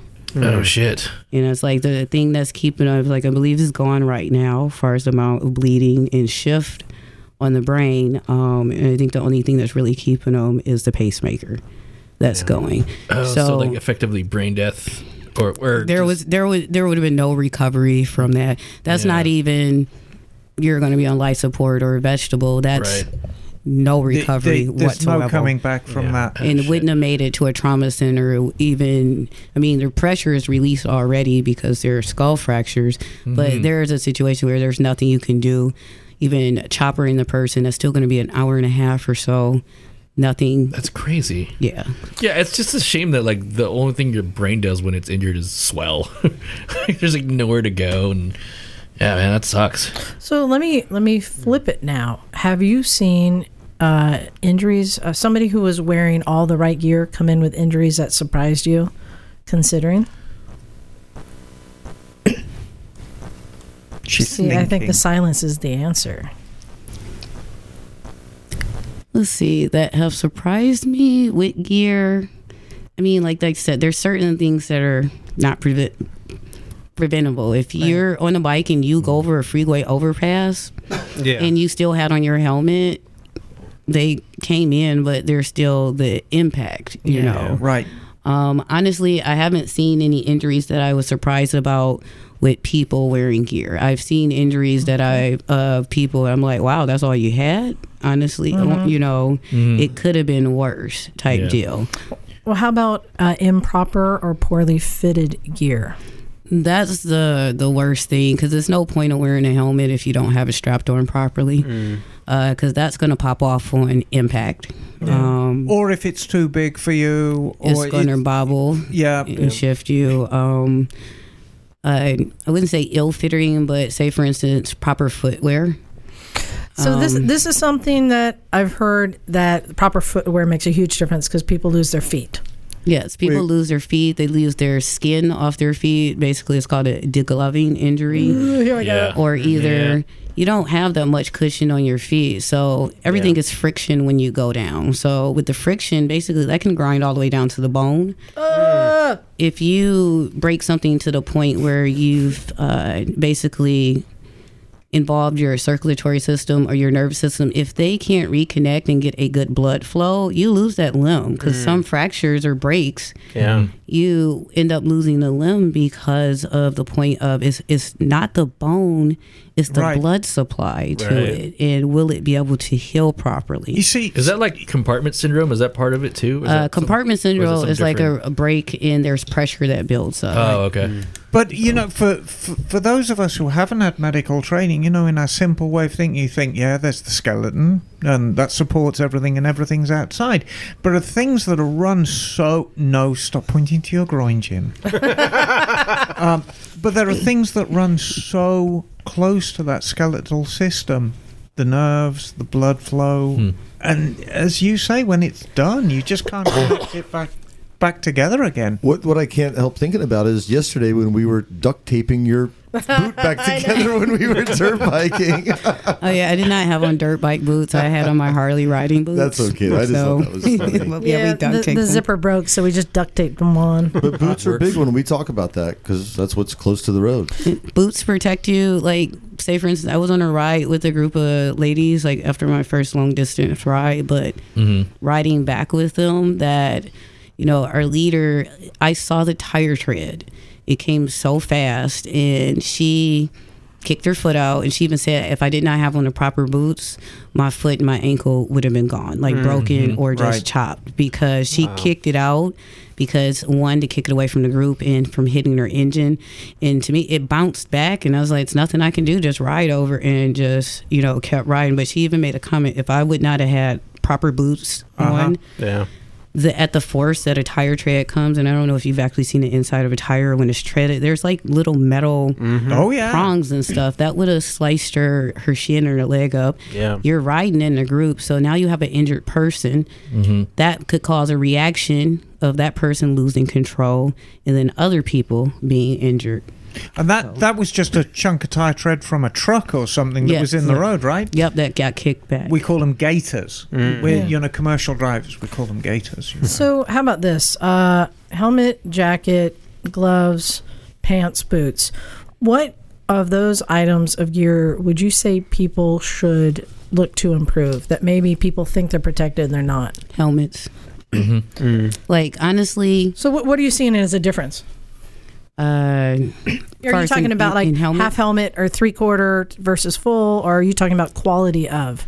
Well, there's quality, because just from research, there's knockoffs that you have to be careful with, because they might have the proper foaming in them. It could be just a shell that looks really cool. I've looked at a lot of videos where people cut them in half, but you don't have the proper foam and impact. Full face, I would have to say, is the best. Because it's just basic physics. If you go down and you go forward, the heaviest thing is going first, which is your head. If you look at any accident videos, a lot of people reach their hands out, and the first thing that smacks down is their head when they're going forward. What's that, a high side? Is that high side? Yeah, high side. So with that, you're going forward. It depends on where you're going. You typically don't hit the top. It's usually like the facial area. So a half helmet, or what they call like a little beanie or skull cap, it's no use. That's novelty. It's a brain bucket. It's not even that. It's just novelty. So it doesn't actually keep the brains in? It does. It's no protection from that. No, that's what they use to scoop it up afterwards. Whatsoever. The 3/4 whatever quarter one. Yeah. You still don't have you have protection, like if you were probably to fall back and hit your head from the back or possibly from the side, but it gives you no jaw protection, you know, and do understand you can hit your jaw. That's why boxers get concussions and knocked out because of the force that goes through their jawbone into their brain concusses them. So if you go down and you hit your chin on the ground in an impact for an accident, that will cause a brain injury. Not only break your jaw, but the force has to go somewhere, which is into basically the skull. Every force has to transmit somewhere. And facial injuries are no joke, because you sustain that facial injury.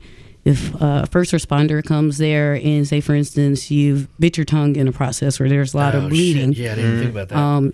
It might be hard to, what they call intubate, if they need to protect your airway and bleed. So basically you're getting what they're called like a crike, as in the stuff you see on the movies, like, hey, give me the knife, the steak knife at the movie, you know, in a straw. But in a controlled fashion, you're getting a crike because there's no way you would be able to protect your airway. You could be gurgling blood, your tongue could be pushing back. So you all right, Nog?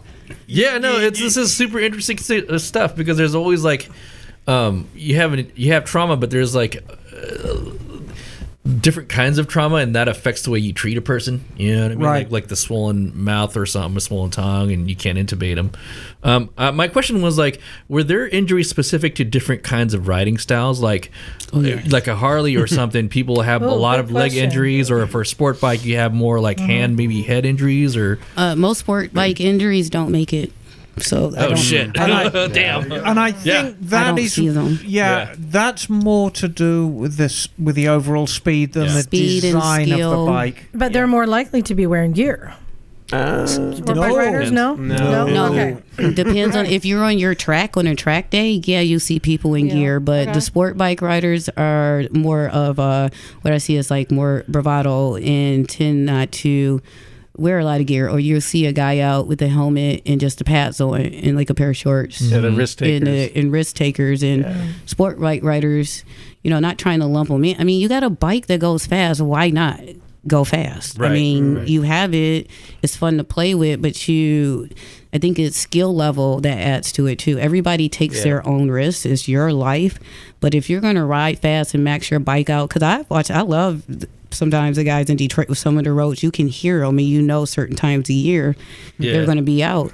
But they've also know how to hit that curve properly. They know that freeway. Yeah. You know, they do have a helmet out. Some don't wear helmets. Yeah. But they don't panic. They know how to properly lean their bike. You know, they know their bike, as opposed to someone trying to keep up with them or show out are the people that end up getting hurt. So there's no helmet law in Michigan as of right now? Yes. There's no helmet, and there's been, I don't think anyone's did the statistics, but there's been a lot more deaths this year. Right. And I thought it was because I was more into the motorcycle world, but there's been a lot of all these rides and RP like around the state. Yeah. You know? So riders with cruisers tend to have lower extremity injuries at a higher percentage or something. Is that kind of more typical than honestly, I've seen skin loss lower right.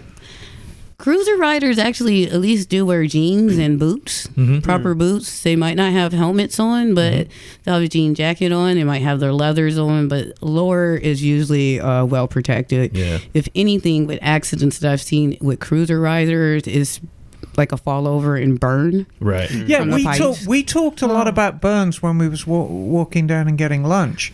And and third-degree burns off an exhaust on a motorcycle. Yes. Yeah. Yeah? But that speed is definitely the factor that's Speed is a wrecking factor, and it's usually lower extremity too when it happens with a cruiser. Like, say for instance, taking care of like motorcycle versus deer. I don't know, you get that. It's good if you survive those because they can be really bad. But depending on where the deer strikes or if you're a passenger, usually lower extremity injuries. All right, so we've been telling everyone, all the gruesome details of the kind of injuries, but now I want to give something back to people. Okay. Let's tell people, what do you do when you come across an accident or you're riding with somebody and there's an accident?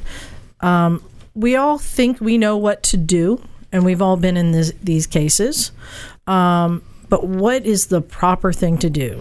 Well, there's two scenarios. Are you a solo rider out there by yourself, or are you with a group, or with another person?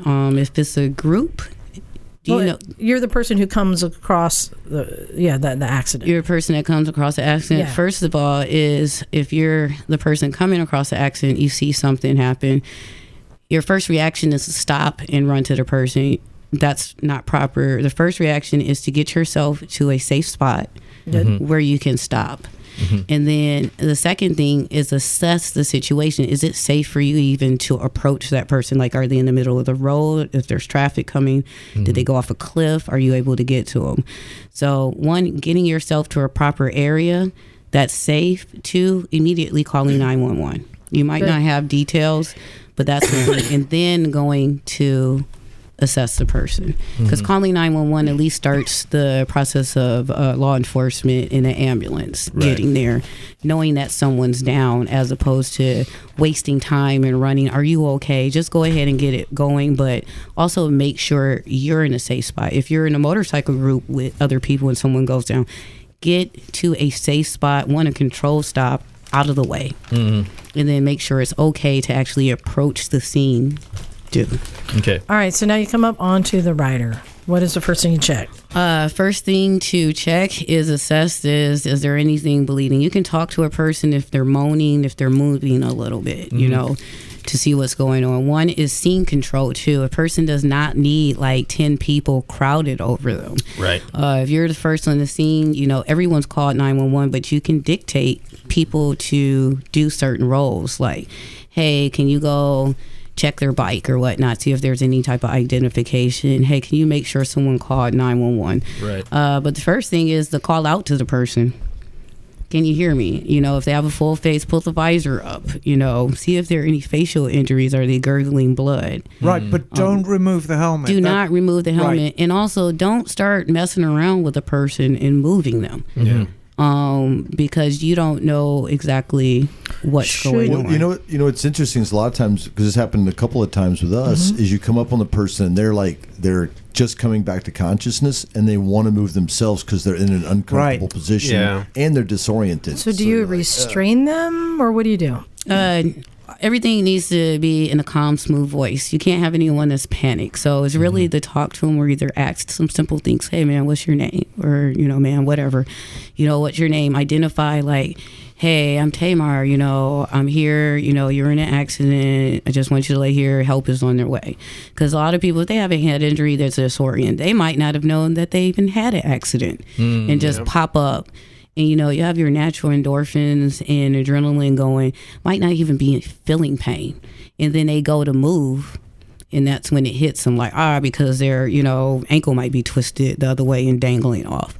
And they go to move, and that's when they feel a little pain. And you can actually let them know, hey, man, just talk to them. Your leg is messed up right now. Yeah. Please don't move. That's what we were like with Shaun of the Ditch. He was like face down in the rocks, and he's like, I just got to flip over it. He was going to try to do it no matter what, so we just kind of gently help him do it. Anyway, I don't know. So if somebody's foot is pointed the wrong way, should you turn it back around? No, leave it alone if you don't know what you're doing. You say, holy shit, look at that. There's no reason if you're in an area where you know that there's going to be a response in a certain amount of time. Right. There's no reason for you to mess with something. The only time I would say to move a patient would be to protect their airway, and if they're about to start hurling or whatnot. But then you need more than one person. You want to turn them to the left lateral decubitus, which is turn them over to the left side. Yeah, or if they're in immediate danger. Bike's on fire or something. Oh, like that. definitely bikes on fire, immediate danger. I mean, it's nothing you can do. Are they going to blow up and burn, or are you going to break some more bones? Right. I would. The train. I mean, just kind of you got to do what you got to do to drag them off. You know. But if you don't need to move them, don't drag them off. Yeah. So I'm curious. You'd mentioned earlier about solo advice. I mean, is there much you can do besides have like the rescue button and that kind of stuff? Solo, yes. One, always keeping identification on yourself somewhere in more than one spot. I'm always curious about that because they're going to be cutting clothes off and stuff. Where should you keep it? Because a lot of people keep In their your underwear, keep Jim. their stuff on their bike or their registration on their bike. So for me personally, I have my information. I have my wallet. I have information in like Ziploc baggies in each pocket. And on my long rides, I even thought, a worst case scenario with a recoverable body, if something bad happens, the torso is always intact. So my first cross country ride, I took a Sharpie and I wrote my contact information across my chest and my abdomen. That's like, Did you have your blood type? that's And like then- gangster as fuck, positive. And dude. then my That's mom awesome. thought I had a tat. Like she had, when I got to my destination in Florida, she had ran a bath for me because I'd been on the road. Like I did the iron butt that time. So Oh, wow. Nice. straight through. You can get and I the wrote- girl out of Detroit, but you can never get Detroit out of the girl. So and my mom was like, "Did you get a tattoo?" I was like, "No, it was emergency contact information." So, do you recommend writing that on each limb? If found, please return to. Please return to Tamar. You put a whole bunch of like stamps on yourself just in case you want to put it. No, but I wrote it on my. So identification, that's one, right? So, And also, when a first responder or either you get somewhere like to the ER, first thing they're cutting off. You're cutting off your body parts, but this is a good area. You don't have road rash or whatnot. You open it up because usually this is not mangled. Think Right. about it. Yeah. Like your belly. She's putting in her belly. Yeah. Belly and chest. So when they get your clothes off, boom, your information is right there. You are no longer a Jane Doe should or we a John just Doe. do tattoos? No.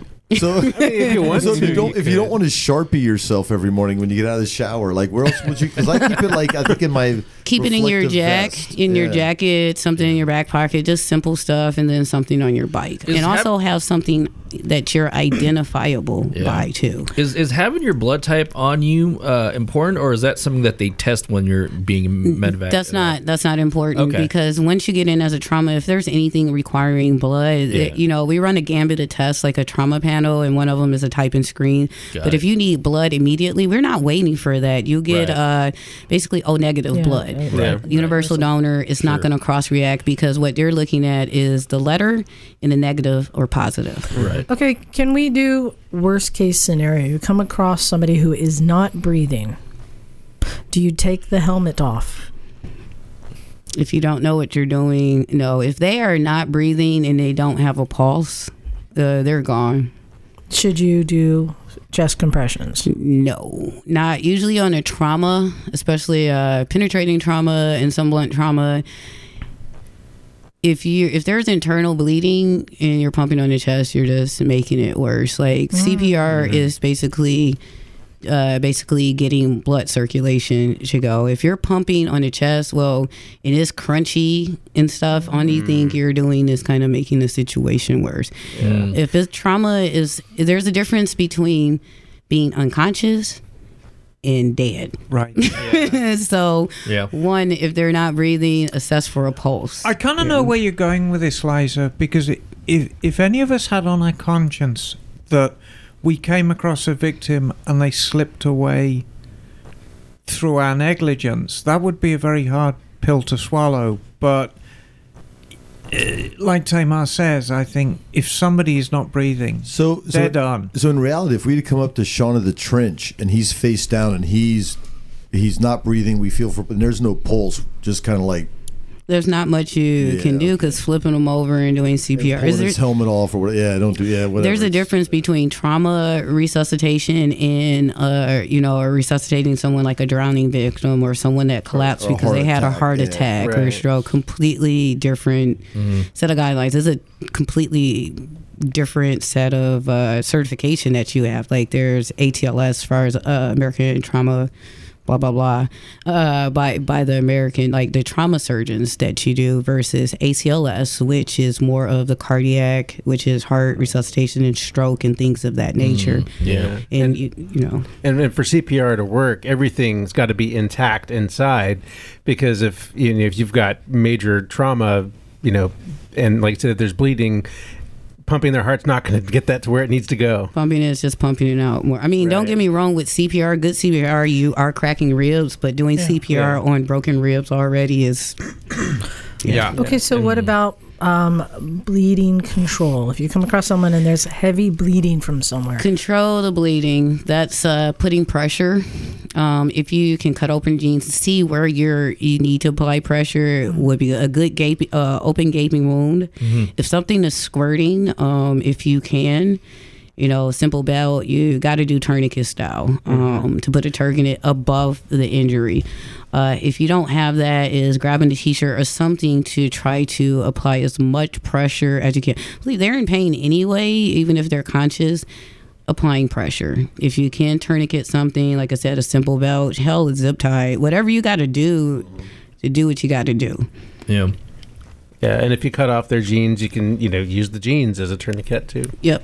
And the other big common one are broken, like arms, legs, that kind of stuff. So you just kind of make them comfortable? I don't know. Comfortable and leave it. Because the thing is, even, people, you don't have to put it back in place. Because even when it's called basically, some people might say reset or whatnot, is a reduction. First of all, an open fracture, like if the bone is sticking through the skin, even if it gets to the ER, that's something that I'm not messing with. I'm hitting them, making sure their tetanus is up to date, getting some labs, calling the consultant, which is orthopedic service or trauma, antibiotics, because that has to go back to the operating room to be cleaned out properly. Because you've broken the sterile environment, your bone marrow is exposed, everything.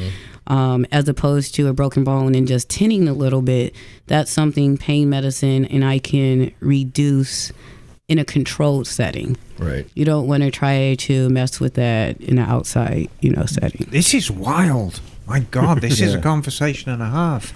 So I got we're talking about going solo again. So Liza and I, it's funny, we have imagine that, similar first aid kits, which is basically Advil and blood clotting stuff. That's like basically what we have. If you were going to try to minimize, like dirt biking, right? You got a feel for it yesterday. Well, what minimal few things should you have with you in a first aid kit? Okay. Well, so since I ride solo by myself and anything can happen, I had it on WR, or either some people say were. I say WR. I had, I don't think a lot of people knew what I did, but I had a pretty good med kit that was compressed. It had a splint. Sometimes I do try to carry rope with me. The one thing I haven't started carrying was a mini flare or something to glow.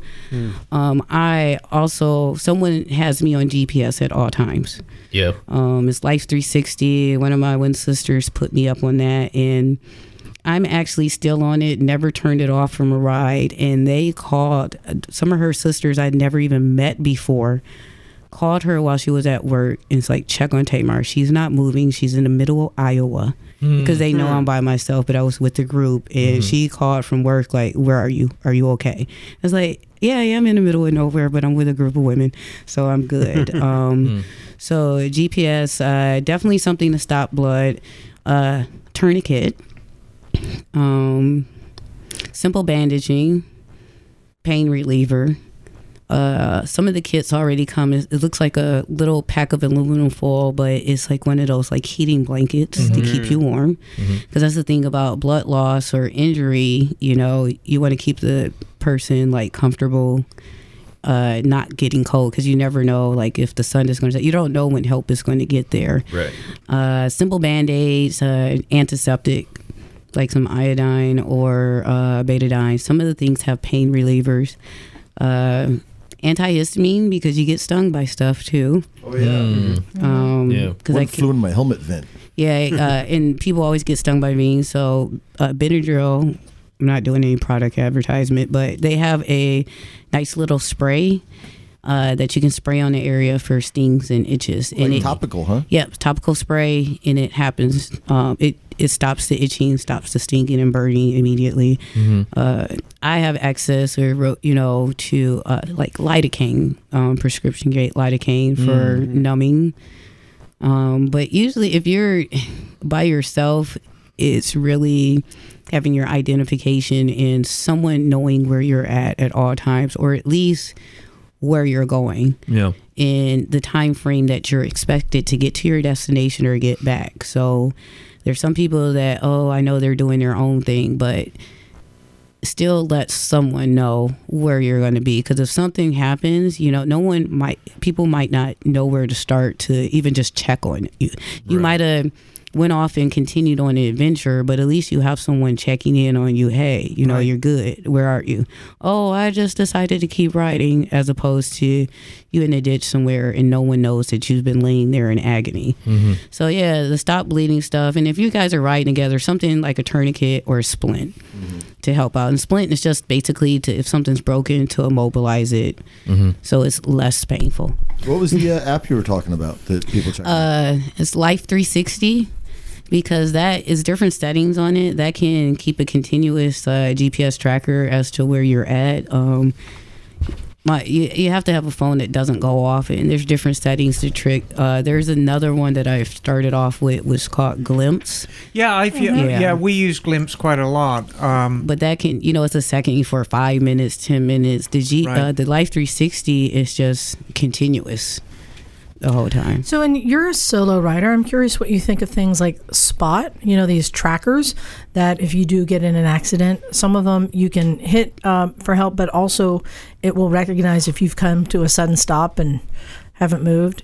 Are you familiar with these? I'm just getting familiar with it. Like Life 360, I didn't know it gave all that information because my mom was like, hey, you were going kind of fast at one point. It's like, it was Bonneville Salt Flats. It was controlled, But that one, if you pay for it, because Life 360 is free, but there's a one you can pay for that's more premium, and it does have like an accident report or a sensor or whatnot if you come from do an automatic deceleration. Oh yeah, interesting.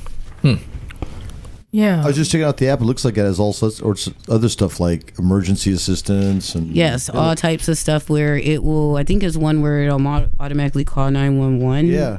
If you do that, but also there's a lot of technology and stuff like. Depending on where your phone is at on your body, I don't think it should just be on your bike. It should be on your body. Like I have a helmet that has Bluetooth GPS connected on it. Yeah. And I use it specifically with one phone. And it's sometimes annoying with the mic because if I'm screaming on my rides, which sometimes I scream and cry, it's okay. It'll shut my music off by mistake. But I can also, if something happens, you can basically connect to Siri or something and call 911. Right. Or have pre-programmed numbers where you can just hit the side and it's calling 911, or either the last person you called. Right. It will ring for you, and you can, hey, I'm hurt, or either if they hear you going or moaning, they know that's not right. So, Oh God, what have I done? It'd be calling on you all the time, Emma. Yes, they would. Awesome. Well, I wanted to thank you for all of this input. I hope it wasn't too much. I know I was groaning a couple times. I thought it thanks was for really sharing good that. advice. That's very cool, man. It was really I cool, know. like first-hand stuff. I just want to reiterate, this is valuable information. We're not saying you've got to ride your gear. We're not saying you're an idiot if you don't. Your choices. I fell off a Triumph Trident doing 45 miles an hour with no gear. Jim, you were the first on the scene. I know it was a beautiful bike too. What were you doing? But the point was, I was extremely lucky because it didn't hit me noggin. Yep. Yeah, that thing slid like almost 60 feet, I think. So, make wise choices, whatever you do. And another thing is, who wants to be in pain? Like, road rash has different degrees, like burns. And honestly, me as a physician, I don't like to see people in pain. Like, if I didn't already hit you with 10 IV morphine, and I'm hitting you more, and I can only get you comfortable enough to possibly lay still for a little bit for a CAT scan, that sucks. Like, even though some doctors are like, oh, donor cycle, still we're looking at you like you're in pain. Your family members, has to come here. Or either, oh, my back hurts, and you roll you over, and it's like your back hurts because there's cube glass all in your back. Because, you went into no one wants to see anyone in pain, Well, so I think what it boils down to is you are a doctor and you see these trauma patients come in. It doesn't stop you from writing, but it does have an effect on your choice of gear, right? Yes, definite effect. Okay, like, there you go. Complete. Like, it would not be a good headline like ER doctor in accident that did research in traumatic brain injury rides with no helmet or cheap helmet and no gear. That's just not a good look on any level. For sure. So, researching gear, there's different type of gear. Like, say for instance, I wear like, it's a couple of people, I ride a Harley, but I still wear gear. I have Kevlar jeans that I ride with, and I have armor up under, at least to protect my knees, because even a beetle hurts hitting your knee, especially, if you're just cruising around the neighborhood or just around the street. Is different far as being on the open highway and riding where you have to deal with a rock or a peg hitting you or a tire tread or possibly a bird. Higher speeds in general, flock of butterflies. I'm just thinking of stuff that I've hit. So Awesome. Well, thank you very much for sharing that. And as we said, I met you first on the Wur ride. Yes. So I have a Wur update. Hey. Yeah, it's been a while. I know. So what's going on over here? It's in South Africa. South Africa. South Africa. South Africa. Actually, and so our ambassador for South Africa is Rielet van Niekerk, and they had 100 people. 100 people. And a lot of foreigners came from other countries to participate in South Africa. Our friend Courtney Nix, who did the whole U.S., she's over there. Is that the biggest showing? No, Australia had a lot. That does not surprise me. But big numbers. So I just got a report. It was day 3 of South Africa. And they had 100 women rode their bikes. It was a heavy day. They got this. So this is from Rielet being interviewed. We got hailed on heavily between Port Shepstone and Kokstad, and we're covered in bruises. Looks like we've just come out of a paintball park. Oh man! Add to that, 3 Harley Davidsons broke down, and 1 rider slipped in the rain and hail. Luckily, she was okay. And they're being asked like, man. why are you doing this? And she said, for the fun of rioting and seeing South Africa. So they're having an amazing time over there, and they are proving themselves. And yet again, I'll say, man, you guys have had to ride through some crazy conditions all over the globe. Right. They've got young and old women. They've got somebody like nearly 70 who's riding. Great.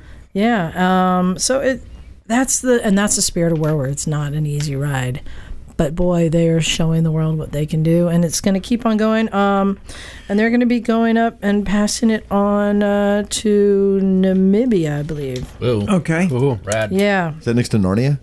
Yes. No, Wakanda. So, and I will share some. God damn it. Yeah, South Africa. It's 8 days total across that.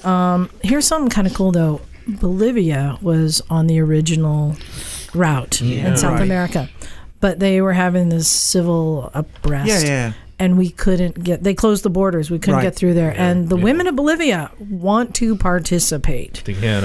So they have a Bolivian flag in the baton case being carried across South Africa. All right. Being signed by everyone. Hell yeah. And they're going to send it back to them. And the Bolivian women are going to ride after the fact. They're still going to ride around their country and do their part, which is really cool that they're not being stopped. That's just great. And talk about, like part of the motto is unites us, excites us. And here it is, women in Bolivia being represented by women in South Africa who are actually women from all different countries all riding. It's pretty cool. That's pretty cool. But it is getting close to the end now, isn't it? Yeah, it ends next month. Wow. It's going to be a big deal when it gets to UAE. Yes. United Arab Emirates. It's a pretty darn big deal. And in fact, the government is making it a big deal too. The government. The government is getting involved with it and using this as a platform to show that they have programs to encourage how do you say bringing women up? Right, women's empowerment. Women's empowerment. The government has programs for women's empowerment, and they're seeing this as a great opportunity to use that, and so they're actually going to be promoting it through that. Good. They're getting a lot of backing. So, fantastic. You know what else is happening next month, don't you, Jim? I don't know what. The One Show. Yes, the One Moto. The One Moto. Yet again. And we are going to do an announcement about the One Show next week. Why not this week? Why not this week? Do you want to do it this week? Do it this week. Oh my gosh, I don't know if I want to. Do it right now. First five. Okay. First five. Here's what we're going to do this year. Last year, if you remember, you had to come up to Misfit Mike. Mikey 3 times. Mikey. So for Tamar who doesn't know, so the One Show, it's a big event that we go to, right? In Portland, Oregon. And you met Mike today. Yes. He's built like an ape, right? Well, he's Vin Diesel. Mike has a saying that he does on this show a lot. So we wanted people to say that back to him, and they would get a pair of socks. So people had to walk up to Mike and say, "Don't look at me when I'm inside of you." Oh, yes. Oh my. Right? Now her face. So it's a prison thing, apparently. It's a little more genteel this year. Yeah. So what you have please. to do, Please be more gentle. No, we're going to be genteel, darling, not gentle. not So this is the gentle. game? Right. Gentle. So this is the game. Not gentle at all. What you have to do as you are navigating your way round the One Show, and there will be Misfits on Friday, Saturday, and Sunday at the show. Excuse me. Is you must find Miss Emma, me, and you must come up to me and say, "Give it the beans." Now. But wait, there's more. There's a part B to this fucked up plan. There is more. There are props involved. There are props involved. I would like you to actually give me a can of beans or any other canned food product, and depending on how many we collect, I'll donate them to the local food bank when we're done. Exactly. So these are Evel Knievel socks by Stance. These are my favorite socks. First 5 people who come up to me, Miss Emma, and say, "Give it the beans." And give her some beans. And give me some beans or peas or corn or something I can donate to the local food bank. Corn. Corn. Or carrots. I might eat the carrots. That's really good for your eyesight, you know. Oh, can of beans. It needs to be Can of beans. Can of beans. Give her the beans, darling. I will give you in return very limited edition Evel Knievel socks, which are so valuable. I mean, you're going to have to declare them on your W-2. What do you get when somebody gives you spotted dick? What? I can't a spotted Penicillin? Sounds like syphilis. dick. It's Listen, like a bonus A spoon. special. Don't you get a spoon? if I was to make you some spotted dick and do a nice custard, you'd think it's the best thing since sliced bread. And you always knew you were having spotted dick for tea because your mum come out of the kitchen. She only had one stocking on because she was boiling the suet in the other one. So we're getting spotted dick. No, spotted dick is an English dessert, and it's like a sponge cake with currants in it and raisins in it. That's the spotted part. It's very British. But you serve it warm, and you have it in like custard and custard. It's not like American custard. Yeah. It's hot desserts, darling, and it's wonderful stuff. Mm-hmm. And it's caused much hilarity over the years. Yes. Spotted dick. So, and the other thing we're going to try and do, and please bear with us, it's the first time any of us have been to the new venue, so we don't know what's what and who's who. But at some stage over the weekend, we'd like to have a little bit of a Misfits party, and so a little get together. Yeah, a little get together. So rubbing, something like that. We'll figure something out, and maybe make an announcement if they've got an intercom over there. Hopefully, it's one of those places with good steaks. Right. or a seafood tower. Steak and exactly. But we'll try and have a little bit of a Misfit party maybe on Saturday night. Yeah, Austin from Twisted Road is going to be there, but he's not going to have a booth. That's where we always tell everyone to meet us. Yeah, exactly. But we'll have to find out. I don't know if Phil wants me to announce this, but it's getting announced. I think Phil's coming too. Yeah, Phil's going to be there. Oh, that'll be fun. Good. So, I mean, between it, we can have a Misfits and a Cleveland Moto party. Well, and the good thing Phil will be there because I won't. Yeah.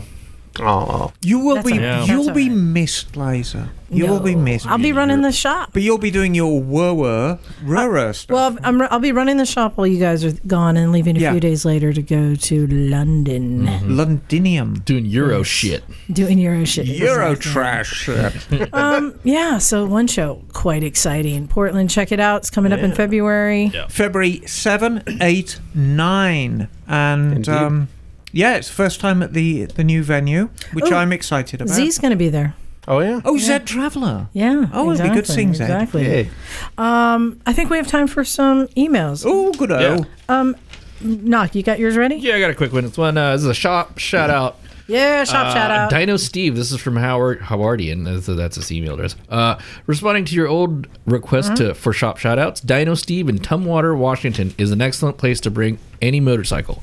They specialize in diagnostic testing for big American bikes, but have an open mind towards the simplest tire work and deal parts from many different catalogs. Steve builds motorcycles that compete for speed records in the Bonneville Salt Flats. So Cool. this guy knows what he's doing. Yet remains a humble mechanic with positive attitude. You misses would doubtlessly love him. Can't say enough nice things. He says, cheers with WRWR. It's a huge accomplishment. Thank you. So, Right on. that's Dino Steve in Tumwater, Washington. And who Thank wrote you. the email, darling? Ian. Ian. Yes. I'm going to say, you know what? Keep these emails coming. I love these shop shout outs. If Right. you have a good mechanic, a good shop you love, send us an email, recyclemotorcyclegarage@gmail.com, and we will give them a free shout out. Yeah, because if people are doing a good job, they deserve to do well over it. I mean, the motorcycle industry is a tough industry. Yeah. And over the years, it's been filled with some fairly questionable characters. Yeah. Most of them have gone by the wayside now. But if people are doing a really outstanding job, let us know. One's honesty and good work should be, presented. And, what do you call For it? me, it's knowledge. Knowledge, for sure. Knowledge. Know what you're talking known. about. Yeah. All right, Bagel, what you got there? I've got an email from Patrick, Hey, Patrick. and he says, Patty from New Jersey here. Hey, Paddy. I loved your message last week about buying more bikes. Yes. Yes, do it. I have an understanding wife who allows me quite a bit of freedom in that department. Whoa. Listening to your podcast this week, I was just hearing you read Sheila's letter about buying more motorcycles as I loaded a rebuilt salvage titled KLX 250S in the back of my truck. Nice. After 14 years of riding, I'm finally getting into the dirt. Good for you. Yeah, and Hell yeah, man. and for those of good memory, I still have the Bandit 400 that still does not run correctly. Oh, God, the carburetors from hell. Yeah, I know. Yeah, even after giving the carbs a sonic bath, I think it's meant buying new carbs is crazy expensive, but I found a wrecked bike to use as a parts bike. Good. $150 if I went and picked it up from the yard. Wow. The garage is filling up quickly, but I could make some more space. Yeah. Emma's blessing on all you this taintsmas, and don't fuck knock. let knock fuck you. Oh my god. I like that. I will fuck you. In Russia, knock fuck you. He says it's not like it'll be a big inconvenience. Oh, that was chump. All right, Emma, you got one? It'll Yes. be painless, I promise. I have one entitled Exhaust Snafu. Ah, yes. Which is from Robert Taylor. Hey, Robert. Happy New Year, Misfits. It's Rob from Florida again, reporting back on my exhaust situation. I ended up having to put the old Cobra pipes back on so I could take a little trip. Oh, I bet you were deaf after that, Robert. I did my first long-distance ride of the week and 450 miles up to the Florida Panhandle for Thanksgiving. Oh, that's a lovely ride. You know what? Florida is a very pretty state. No, it's not. The northier No, you it's get, the nicer it is. No. All right. Yeah, about North Carolina North. Nice. Had a blast and learned what it's like to switch the Petcock to reserve at 70 miles an hour after the engine starts, but I digress. I was listening to episode 342 while riding home, where you replied to my last email. When Emma mentioned that the flanges on the exhaust pipe are not symmetrical, well, I'm pretty sure the car next to me on I-10 heard me yell, "Motherfucker!" I don't know, is that good or bad? Anyway, and then you guys mentioned the gaskets, and I knew I'd screwed up. Turns out he'd actually put a new gasket on top of the old one I missed before I put the old pipes on. Robert, you're not the first, darling. You aren't going to be the last. We'll come to that in a minute. See attached pick. There is an attached pick, and there are 2 exhaust gaskets in each exhaust port. I'm pretty sure that the heat forged them together. On my second swap attempt, I didn't even try to get to mount the OEM pipes because I couldn't get the gaskets out, even with a good pick from the auto parts store. Oh, this is one where you couldn't get the bolt to align. Yeah. At this point, I'm afraid I'm just done. I gave it a shot, learned some stuff, but I just can't seem to do it. I'm going to go to a local shop to swap it and rejet the card where they're at it. It hasn't put me off working on my bike, and I fully intend to maintain it myself. Thanks for all your help and advice anyway, and safe riding. Robert, that is a great call, because the point is, when you look at riding, all of us in the Misfits, What are you doing, Liza? Nothing. Are you... I think you sat in something. What did I... Oh God! I think you sat on chocolate. I hope that's chocolate. Get it together, Bootin. Get it together. Now look, but we've got wildly different skills of riding here, and the same is mechanicking, especially if you're doing it on your own. Everybody's different, and everybody's got a level that they're comfortable at. Yep. And if you are not comfortable at a certain level, no amount of cajoling from watching the internet or listening to Misfits is going to make you more comfortable with it. So just stop and you're done. And then do what you can. Don't throw your hands up in the air and say, I'm not going to touch my bike ever again. Just stick with the stuff you're comfortable with. This exhaust gasket thing, it's a very, very common problem, because when you pull the pipes off a bike, sometimes you really got to look in there, and it's like, is there a gasket in there? Yeah, and it's all black. You can't tell. How do you get them out? Well, I'm being quite serious. You get a sharp flat blade screwdriver and you hammer that shit in, but you got to know exactly where to hammer. Yeah. And you kind of hammer in between the port and the gasket, and you kind of flip it out like a coin. Yeah, and remember that those gaskets are copper, so they're going to be softer than the aluminum.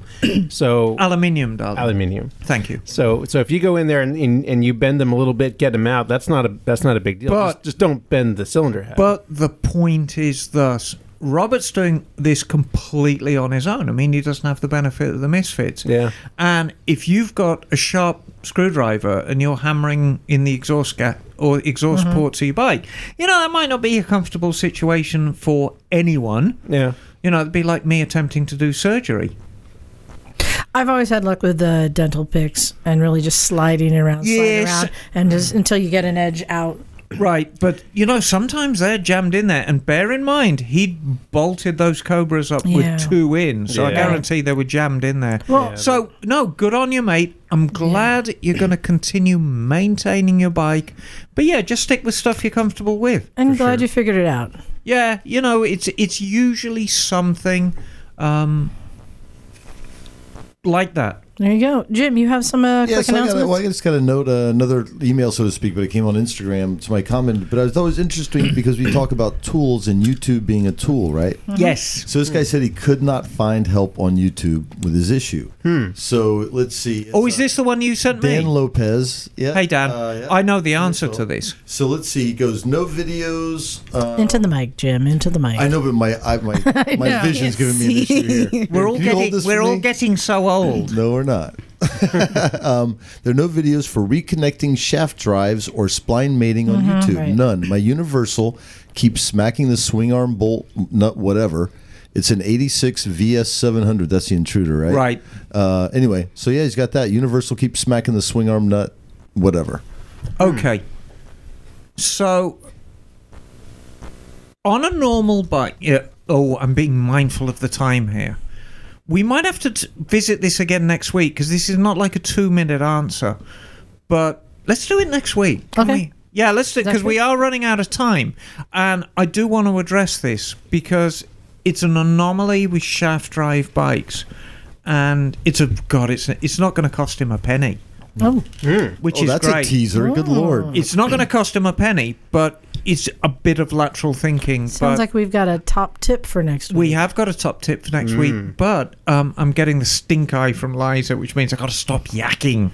Right. And did you have another thing, Jim? Yeah, I just want to give a shout. Santa Clara Cycles set up the suspension on my CRF 250, and I took it out this weekend, and it was like almost like a different motorcycle. Right. Rad. Yeah, I mean, just the knobs and stuff, forks and springs, or what do they do? Yeah, it was always just they did the rear spring, the rear shock, in my weight, and then stiffer stuff in the front.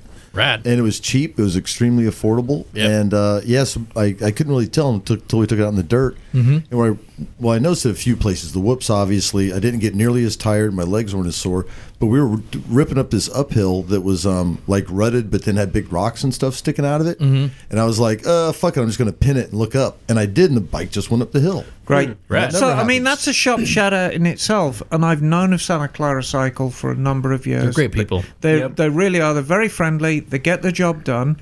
I was lucky enough, when we did breakfast yesterday, I went in to visit an old friend over at Hollister Motorsports. Oh, yeah, on that's the a way cool home. place. And again, shop shout out for the dealer experience. They're great. They're knowledgeable people. They really care about you. Of course, for an independent, Seaside Superbikes is your superbike centre. Yes, that's Seaside Superbikes for all your superbike needs. But the Hollister one, they threw a great party at the they always July throw with such Corbin. a good, and they're good guys. They really are. Knock, you have one more thing you want to go out on a high note, right? Yeah, well, I want to do a shout out to the firefighters in Australia and our friends out there who are listening.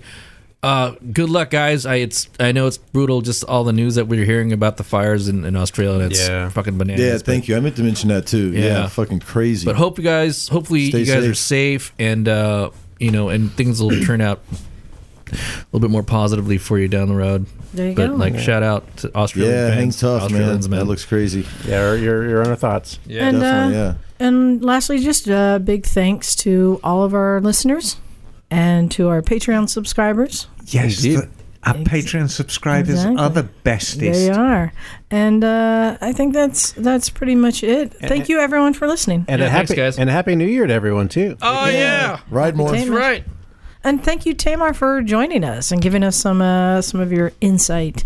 You're welcome at any time. Jeff, were you worried? Yeah. Yeah. That is the correct answer.